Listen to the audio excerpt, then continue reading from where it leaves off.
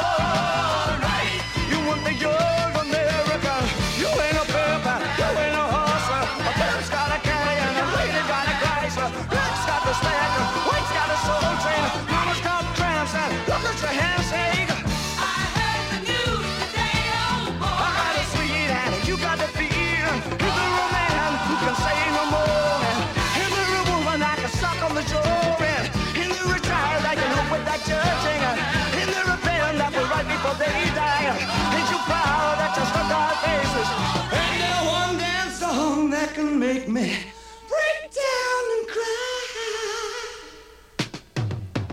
Oh, Lady, I want the young American. Young American. The young American. I want the young American. Oh, I want the young American. Young American. Young American. I work with you, boy. I work with you, boy. You want what I want you. You want I want you, one. I want you.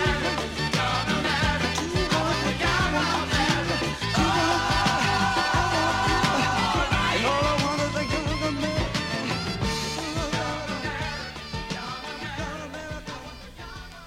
Welcome to Living Writers. I'm T. Hetzel, and today on the program, I'm so pleased to have Jennifer Egan here, sitting in the studio here at WCBN. Jennifer, thanks for being here. My pleasure. We're taping the show. It's the 4th of October, 2011, and Jennifer, you're in town. You're doing readings. You're giving a talk here, meeting with students, and we'll be talking and hearing a little bit from your Pulitzer Prize-winning book, A Visit from the Goon Squad. Thank you so much for being here. I'm happy to be here. Thanks for inviting me. Anytime. Anytime. We'll just look at this as part one of a continuing conversation, hopefully. Sounds good. And so before I go any further, I'll read the short bio from the back of A Visit from the Goon Squad, and then we'll go from there. Jennifer Egan is the author of The Keep, Look at Me, The Invisible Circus, and the story collection Emerald City.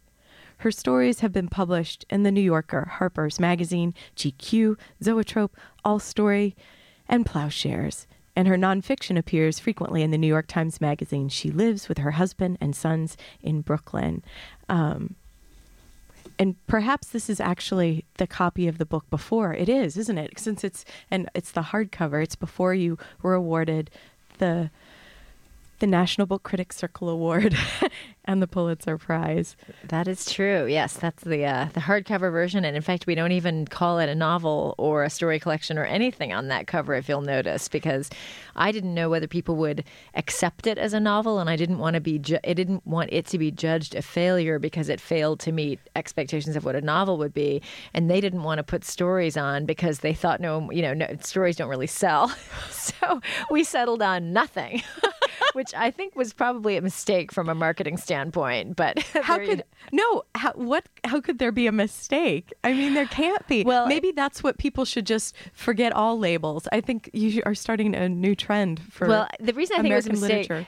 You've got the title, which is a little bit of an odd title, A Visit from the Goon Squad, a picture of part of a guitar, and then no designation, novel or story collection. And so what some readers told me was that they thought it was a nonfiction book about music. So it may be that we didn't quite send the signals that we wanted to. And in fact, interestingly, it actually sold very poorly when it first came out. It was really tanking, actually. And I think that may have been part of the reason. But then it had some really good luck, and that kept it moving over a long period. Jennifer, what was that luck then? Because that is interesting, because it's not about, sometimes it's about a story, like a novel, a story, finding its place, that it's art, it's beautiful, but then it goes out in the world, and sometimes, because how can it be that at one moment something is tanking it, and the next moment people finally are able to piece something together in their head and award it the high honors? Well, I mean, books can get high honors when they haven't sold at all, of course. This one actually started to sell before that. And I think part of it was that people had been told it was good. It had a lot of high-profile reviews. But it's one of those books that's very hard to describe. And so even when people had been told that it was good, they found they didn't really want to read it, which I can really understand in a way. I mean, I noticed it when I was working on the book, and people would say, so what's it about? And I would start to tell them, and I would see their eyes start to glaze over. And I thought, oh no, this is really going to be a problem. It's, we live in a world where, if you can't describe what you're doing in a sentence, you have a problem. People don't have much time. They just want to get the gist of it and either jump or walk away. A lot of them were walking away at the beginning, but then it was on a lot of end of the year lists, best of the year. And I think that reminded people, oh yeah, that was that book that everyone, that I read a good review of, but I didn't want to read it. Maybe I will finally. So it started to sell a little more at that point. And then when it won the prizes, it really did much better. So it had all of that is very good luck. Winning prizes is a lot about having external forces line up in one's favor. And I feel very lucky that happened. And it almost sounds like the planets. Well, you never know. I don't tend to think so much in terms of planets, but, I certainly know that it wasn't something I did. So call it what you want. Something somewhere lined up in my favor, and I will be grateful for the rest of my life. But it is really something you did because you made it. You're the maker of this. I did make it, but I'm proud of it. I don't mean to denigrate it, but I think that, there's some way in which it seems to have been a book that people wanted to read at this moment, and that's not something the writer has a lot of control over. Because remember, we finished the books a year before they're published, so you have no sense of what the culture will want a year later, much less at any time. How did you decide to write it? Because you said that when you tried, it almost sounds like when you were in the project itself, Jennifer, you were even you were talking to people about it, which sometimes may be risky because you see their eyes glaze over or so, and you think about what am I doing? But how did you decide that this is how you wanted to play with time and connect characters across time? Or was it just something you felt like you needed to do because that's how the images were coming to you? Or I worked on it pretty much exactly the same way I always work, which is that I write by hand. I write fiction by hand. As a journalist, I write everything on a computer, but I write by hand very instinctively and rather unthinkingly. Hopefully, I don't want to think as I'm writing. I want the writing to be out ahead of my conscious thought process. I want it to surprise me almost as if I'm reading it. And I in a way, I don't know what I'm writing as I write it. My handwriting is totally illegible. And so it's all a little mysterious until I have a draft, and then I read it and I say, what does it seem like this could be? And then I make very systematic outlines of how to try to change it and improve it and get the result I want. In this case, I didn't write it as one big draft. I wrote it in pieces. And initially I thought I was just writing some stories for fun, but once I realized that they fit together into one book, I thought, okay, what seems interesting and fun about this? And then I basically identified 3 rules to guide me as I went forward. One was that each chapter would be about a different person. One was that each chapter would be technically different from all of the others, have a different mood and tone and feel and atmosphere, almost as if each chapter were part of a different book. And third, each one had to stand completely on its own and not need anything around it. And I knew pretty much from the beginning that the pieces were circling time and certainly the music industry. But it didn't come to me for a little while that, of course, what I was writing was a concept album.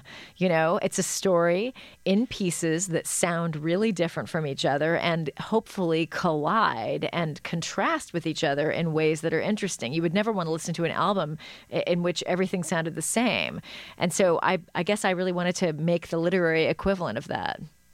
And when did that in the process, when you were systematically shaping and crafting, like when did you have that epiphany? Because that seems like quite the moment. Well, I think it came to me actually sort of gradually. I mean, there was a point where I thought, I'm going to have a part 1 and a part 2. And I thought, well, why not an A side and a B side? So in a way, it came that way. And in a way, it's also an homage to the way people used to buy music and really don't anymore, where people would be forced to buy into a total musical vision. And often the songs that I ended up loving best on an album were the ones that I'd never heard on the radio. So, that's, of course, harder and harder for an artist to get a customer to do. We tend to buy in an atomized way, which for a writer is sort of horrifying. It's like writing a novel and people only buy certain chapters. So I guess I love the idea of saluting that rather imperiled form of the total artistic vision of a story told in music. And you can tell that music is so important to you. So that'll be interesting to see the tracks that we're infusing into the show. Because are you writing? You said that I don't have the note in front of me, but the Sideways band, that song informed. There's a chapter that's written in PowerPoint, and I had a lot of trouble writing it. It's called, of course, it was hard to write fiction in PowerPoint. I think that will always be true. It's called Great Rock and Roll Pauses, and it's about a sister narrating. It's her journal told in PowerPoint form, and she's narrating a lot of family tension around her brother, who has a kind of Asperger's obsession with the pauses in rock and roll songs. And I just found it difficult. It was just a challenge to write fiction effectively in PowerPoint. Interestingly, the song that I put on repeat for 4 hours on my iPod and walked around Brooklyn listening to was not one of the songs with pauses. And those were important too, but they weren't the ones that helped me get the chapter written. That was a song by a group called Let's Go Sailing, and it's called Sideways. And there's something about the feeling of it. It has a young, hopeful feeling to it. And it seemed somehow for me, when I would listen to it, I would think, that's the feeling I want in this chapter of this 12-year-old trying through her writing to give coherence to her somewhat struggling, but basically very loving family. Sadly, I can no longer listen to Sideways by Let's Go Sailing because I jump out the nearest window if it is turned on.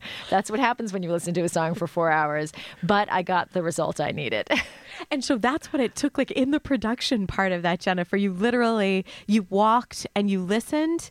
And when you're doing that, is it somehow that you're also structuring moments in your head, or do you have like a notebook and a pen and you're also writing, or is it just the kinetic, the walking, the music collision? That's a good question. I'm not sure exactly how I wasn't really planning things. I was more trying to feel something, and then I would stop periodically, and I guess I would return to my draft. It was more like some sort of cure I was taking, and then I returned to my desk feeling cured and ready to move on. But it wasn't like I actually wrote it listening to that per se. I just wanted to infuse myself with the feeling of it and use that to power me to the end. I was going to say, I also did listen to a lot of songs with pauses, and that was an important part of writing that chapter. And I should also say that on my website, jenniferegan.com, I have a color version of that chapter, which looks quite terrible on e-readers, in which I have 10-second snippets of sound. There's a soundtrack to the chapter in which you can listen to each of the pauses with the music around it. So that's kind of cool. That seems important, the beauty of the web in that way. Yes. Exactly. But the beauty of the book. Well, I had a lot of angry Kindle readers complaining that they had to buy the hardback to read the digital chapter, which does seem a little ironic. I say take the fight to them, Jennifer. I think that's great. And I love how with this, when we're talking about the process too, it's sort of the question I was asking you, was ridiculous because you had just said moments before that your way of making is that you're not planning ahead with the agenda. You want to be in the moment and be surprised. So it makes sense that that's what you would be going for. What is this feeling? Yes, in the generation of material, that's really important. Ultimately, I need to be very analytical to figure out how to improve what I'm doing. But when I go back into the writing mindset, I'm not thinking too much. I'm trying to just feel it. Well, that is wonderful. Maybe we'll hear, and we'll take a short break, and then when we come back, we'll hear a little bit of the writing. Sure. Give people a sense. I mean, if you haven't read the book already, no, I shouldn't say that, but A Visit from the Goon Squad. Jennifer Egan is here in the studio today. We'll take a short break, and we'll be right back and hear more.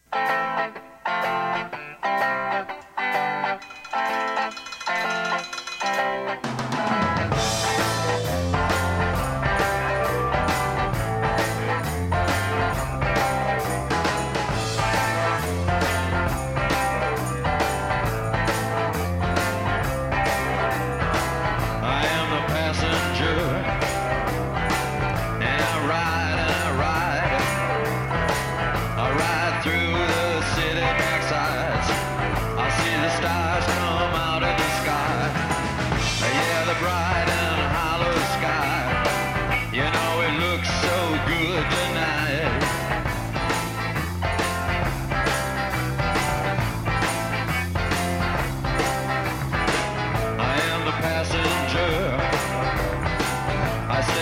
under glass. I look through my window so bright, I see the stars come out tonight. I see the bright and hollow sky over the city's ripped back sky, and everything looks good tonight. I sing la la la la la la la la la la la la la la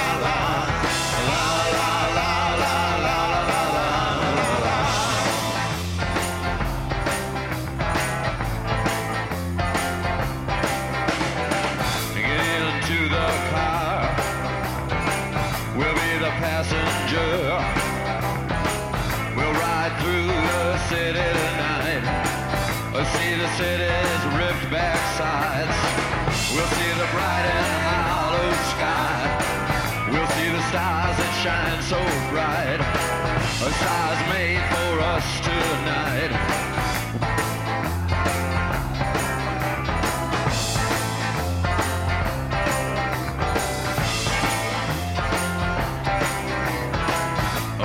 Passenger, how it rides.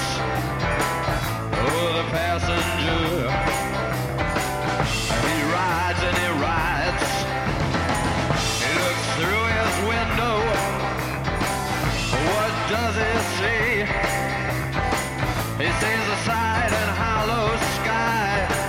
He sees the stars come out tonight. He sees the city's ripped back sides. He sees the winding ocean drive. And everything was made for you and me. All of it was made for you and me. 'Cause it just belongs to you and me. So let's take a ride and see what's mine.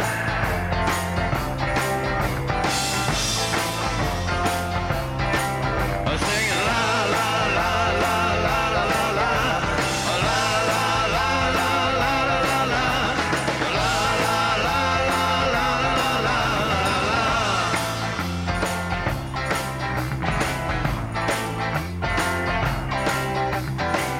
Oh, the passenger, he rides and he rides. He sees things from under glass. He looks through his window inside. He sees the things he knows are his. He sees the bright and hollow sky. He sees the city sleep at night. He sees the stars are out tonight. And all of it is yours and mine. And all of it is yours and mine. So let's ride and ride and ride and ride.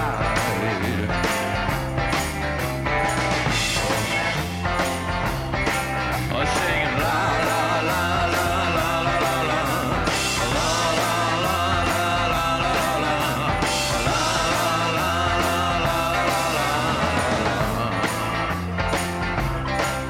singing la la la la la la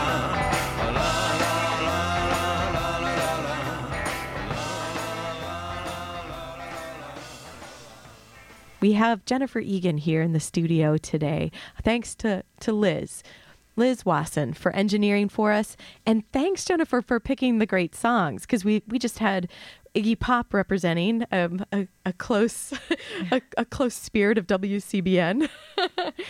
Why is can you tell us a little bit why The Passenger is vital for this A Visit from the Goon Squad? Well, I've loved that song and still do, but I think what it communicates to me, and I have absolutely no idea what Iggy Pop intended when he wrote it, but to me it really communicates that sense of being a witness the idea of being a witness in a moving vehicle, not the driver, just the passenger watching the world outside the window. I don't know. Somehow I feel like that's kind of how I've always felt. And also I think it really captures in a way the feeling of being a teenager and trying to figure out how your adult life is going to merge with that world out there. So it felt somehow like that song was really pretty basic to this book. It's part of its root system. Especially from the chapter, the Safari chapter, with the young woman character in that, I think. Her feelings of not her when she tries to act on the dance floor, for example. They're very small ways, and she's not in control of. And I know that I'm speaking somewhat abstractly now. How that chapter roams so that you know the life stories by the end of it as well. I was interested in trying to jump forward in time and have the reader, have the present be infused with a pretty clear sense of what the future would bring, and see how that affects present day action unfolding. I wouldn't want to do that through a whole book, but for that one piece, since I was trying to find different ground rules for each chapter that would make them, or stories, I should say, that required very strongly different ways of telling, that one seemed right in that way. And Safari means journey. So that's, it kind of does bring us back to the passenger, actually. And when you were making these rules, I feel like I read somewhere, Jennifer, that you said, well, you made these constructs for the stories, but then you also felt like you had to break them. I did. I wasn't actually able to break them, which was frustrating. I kept trying. I kept thinking rules were meant to be broken. And I would try to write a chapter from the same point of view that I had already written from, for example, but it always fell really flat. Interestingly, nothing was ever a close call. I either was able to meet all three of those criteria or generally none of them. The ones that didn't work, didn't miss by a hair, they really, really stank. And did you rework it and just come at it from a different angle, or did those just never make it into the arc of the entire Didn't make story? it in. Yeah, cutting room floor.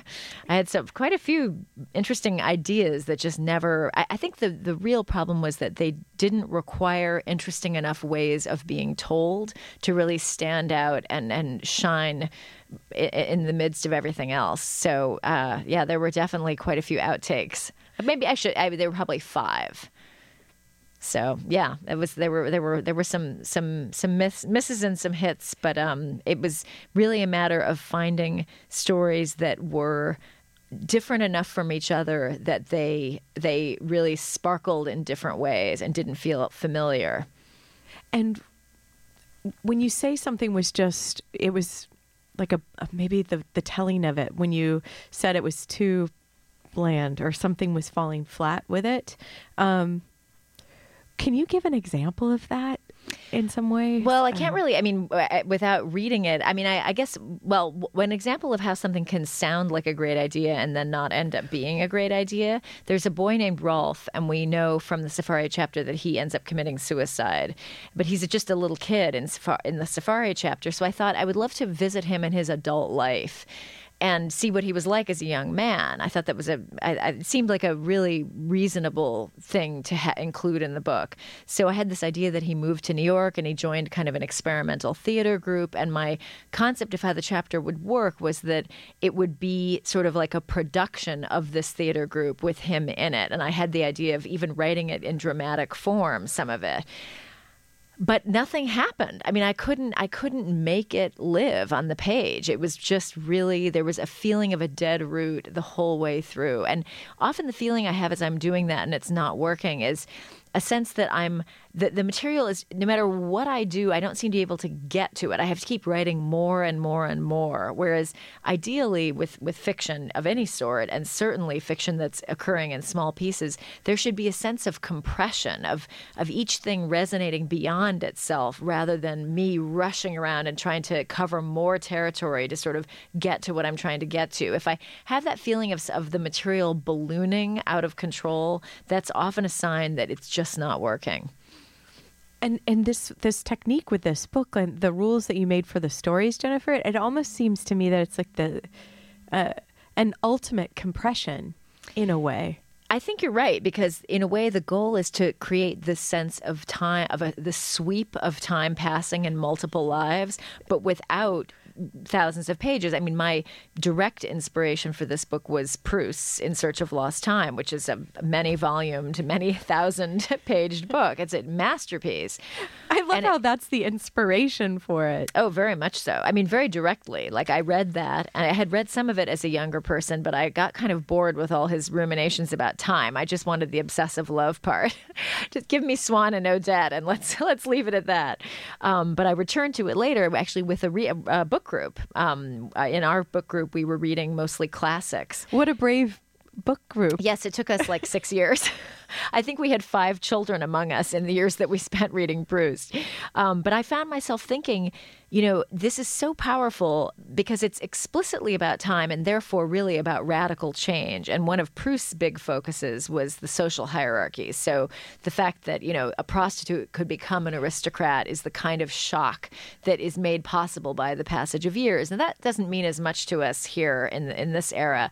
And yet, time brings these very drastic changes. And the number one change is that we get older, which is the one we really can't believe is ever going to happen. So I thought, how can I try to create that sense of sweep and kaleidoscopic change in a totally somehow an efficient, angular way that doesn't require the expenditure of thousands of pages. And that was really my goal going in. And do you think it could have, and you realized it, and it's a way of, I think what stays with you is this, or what's been haunting me is the conceptions of time and trying to feel it and apply how it stretches out and compresses in these different, and think about it in relation to others' lives who I know, not just my own. So that's what I sort of am carrying around as I'm mulling over the different people who are connecting and disconnecting through the novel or stories. That's why that's why I didn't purposely say anything either, Jennifer, at the beginning. Well, I don't care. I mean, I have no problem with it. It says novel on the cover of the paperback, and it was mostly reviewed as a novel. So I felt comfortable calling it that. And I don't really care too much about those labels. I just didn't want to prejudice anyone against it by calling it something that they might think it wasn't, and therefore be disappointed. But yes, the sense of lives intersecting over time is so poignant. I mean, there's nothing like seeing a person you haven't seen in 20 years and just physically looking at how much they've changed, and then also comparing whatever has or hasn't happened to them with that moment of complete promise, which is really what youth is, or what the teenage years are. And so I just wanted to give a sense of that in multiple lives kind of intersecting through the music industry and through music itself. And when it came to you, did it ever feel like, because let me phrase this, to me it felt as if there were genuine connections and threads that were being discovered as you're meeting these people. Did you ever feel like you had to strong arm any of the characters to say, darn it, Lulu, you're going to come back and you're going to be connected to Alex? And, did it ever feel like that? Or was it something where, as the stories were occurring to you or as you were feeling them, did they just appear? It was more the latter. I tried to strong arm some things, but often they just didn't work. Like the Rolf. Yeah, exactly. I mean, there were things I was curious about and certain convergences that I would have liked to see, but they felt too contrived, or I just couldn't make them work. It might have been terrific, but it had to be terrifically written, and I couldn't seem to pull that off. So usually, pretty much every convergence that happened pretty naturally. And I felt like the danger with something like this is cuteness, a kind of, everyone ends up around the table together. And like it's a game. I wasn't interested in that. It seemed like tying things up with a ribbon, and that's not really how it works. There are a lot of loose ends in the book, and it's a very open structure. I feel like I could return to some of these people. It's been sold to HBO as a series, so if they ended up doing it, which is always a long shot, they might go well beyond the bounds of what I've done. And in fact, I shared my outtake stories with them. I figured I couldn't make anything out of this, but maybe you can. So, all of that seems okay to me. I think the book is the book. I don't feel like I would want to add anything to this particular trajectory, but it has a loose, open quality that is kind of like life itself. I mean, there is really no end until the big end. So even when we break away from a story, it doesn't mean that the story ends. Let's hear some of the story. Okay. I'm going to read the beginning of chapter... If you don't mind. That was very abrupt of me. No, that's okay. I'm going to read the beginning of chapter 6 called X's and O's. And just to say, we're going to be hearing about a guy who's living in New York, but we last saw him as a really sparkling, charismatic, sort of rock star teenager. And his teeth definitely, they remain to me as the sparkle. Well, there. He ends up with some dental issues. We're not going to get into those here. No. Okay, X's and O's. Here's how it started. I was sitting on a bench in Tompkins Square Park reading a copy of Spin I'd swiped from Hudson News, observing East Village females crossing the park on their way home from work and wondering, as I often did, how my ex-wife had managed to populate New York with thousands of women who looked nothing like her, but still brought her to mind, when I made a discovery. My old friend Benny Salazar was a record producer. It was right in Spin magazine. A whole article about Benny and how he'd made his name on a group called The Conduits that went multi-platinum 3 or 4 years ago. There was a picture of Benny receiving some kind of award, looking out of breath and a little cross-eyed, one of those frozen, hectic instants you just know has a whole happy life attached. I looked at the picture for less than a second, then I closed the magazine. I decided not to think about Benny. There's a fine line between thinking about somebody and thinking about not thinking about somebody, but I have the patience and the self-control to walk that line for hours, days if I have to. After 1 week of not thinking about Benny, thinking so much about not thinking about Benny that there was barely room left in my brain for thoughts of any other kind, I decided to write him a letter. I addressed it to his record label, which turned out to be inside a green glass building on Park Avenue and 52nd Street. I took the subway up there and stood outside the building with my head back, looking up, wondering how high Benny's office might possibly be. I kept my eyes on the building as I dropped the letter into the mailbox directly in front of it. "Hello, Benjo," I'd written. That's what I used to call him. "Long time no see. I hear you're the man now. Congrats. Couldn't have happened to a luckier guy. Best wishes, Scotty Hausman." He wrote back. His letter arrived in my dented East 6th Street mailbox about 5 days later, typed, which I guess meant a secretary had done it, but I could tell it was Benny all right. "Scotty, baby. Hey, thanks for the note. Where have you been hiding yourself? I still think of the dildo days sometimes. Hope you're playing that slide guitar. Yours, Benny," with his little wiggly signature above the typed name. Benny's letter had quite an effect on me. Things had gotten, what's the word? Dry. Things had gotten sort of dry for me.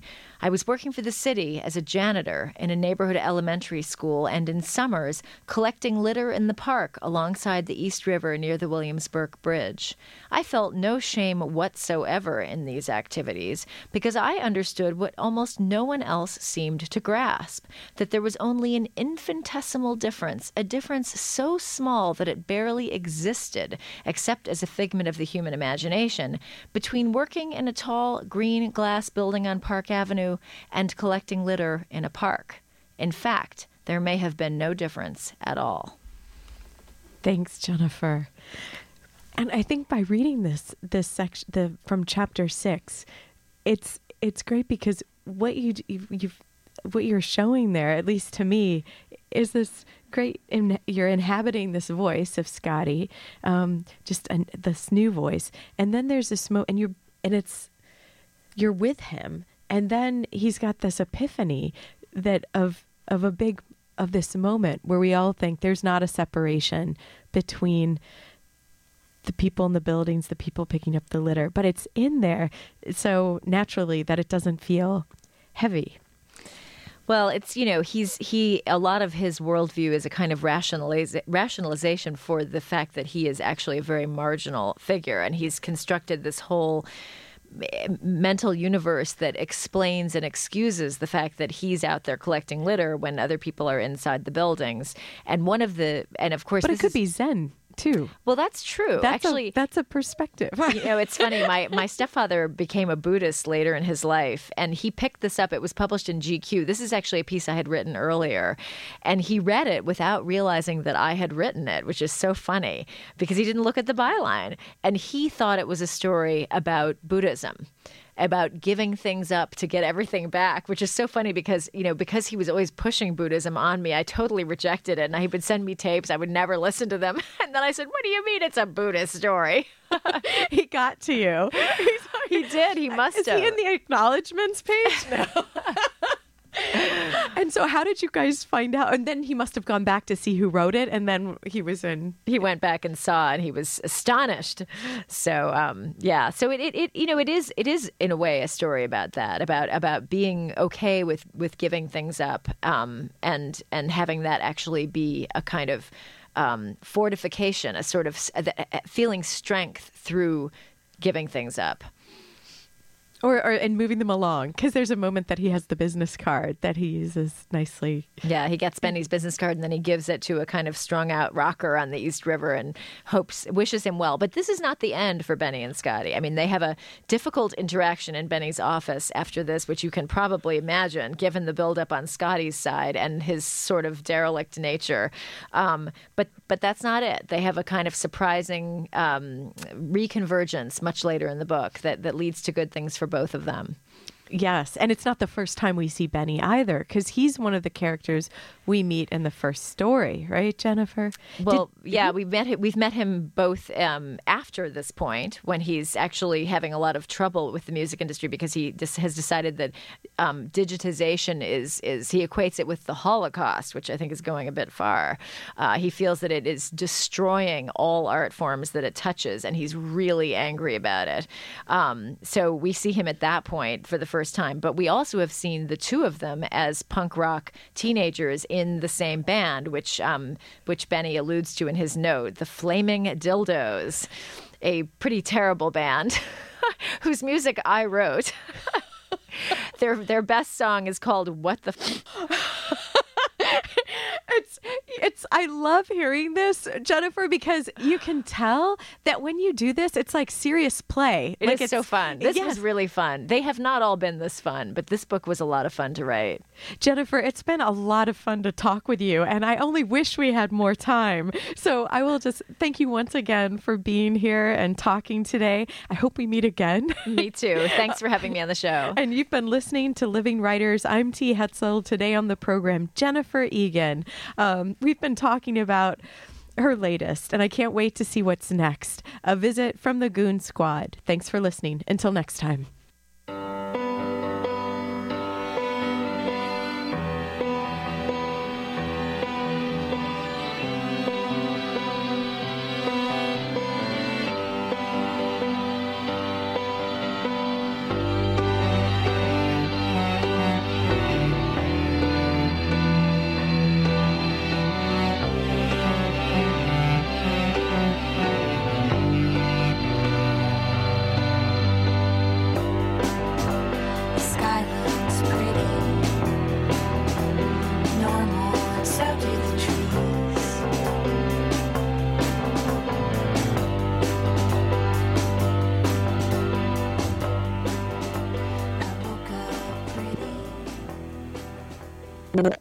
Enter your 4-digit code.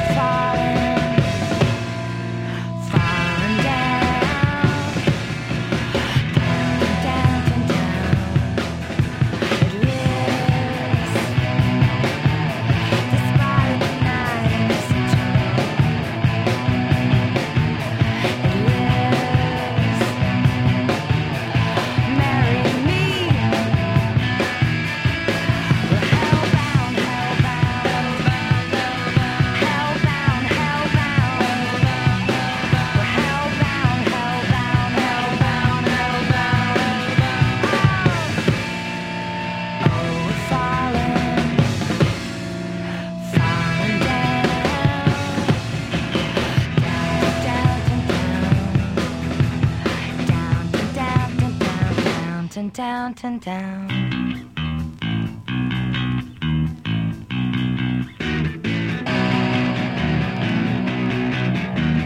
It lives in misery. We're hellbound, hellbound, hellbound, hellbound. We're hellbound, hellbound, hellbound. We're hellbound, hellbound.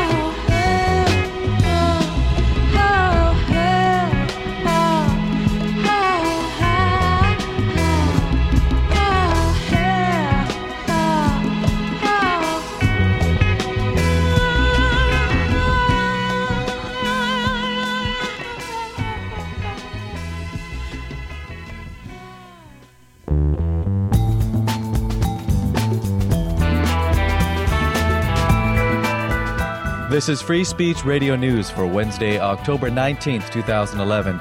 In Los Angeles, I'm Dorian Marina. Coming up, new U.S. figures show a record number of deportations as allegations of sexual assault in the immigration system broaden. Congress votes on increased safety for oil and gas pipelines, but some lawmakers say it's not enough.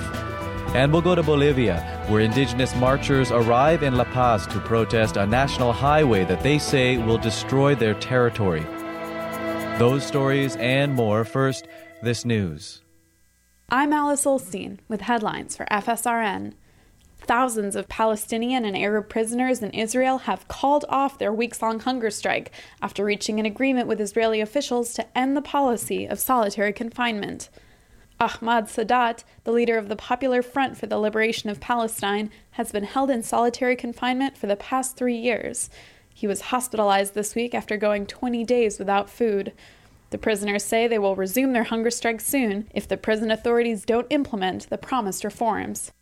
The practice of solitary confinement faces growing criticism from the international community. UN torture expert Juan Mendez is calling for a worldwide ban on long-term solitary confinement. He cited a new report that says keeping prisoners in isolation for more than 15 days causes mental damage and amounts to torture. I'm also expecting civil society organizations to see if we can abolish solitary confinement in its worst manifestations, but even in those where it is permissible, to establish clear safeguards and protections so that it doesn't end up constituting torture or cruel, inhuman, and degrading treatment. Mendez was himself detained and tortured during Argentina's military dictatorship in the 1970s. Turkey is launching military raids into northern Iraq after one of the deadliest attacks on its forces in nearly 20 years. Zach Brophy reports from Istanbul. A Kurdish separatist group killed at least 24 soldiers in a series of coordinated attacks early Wednesday morning.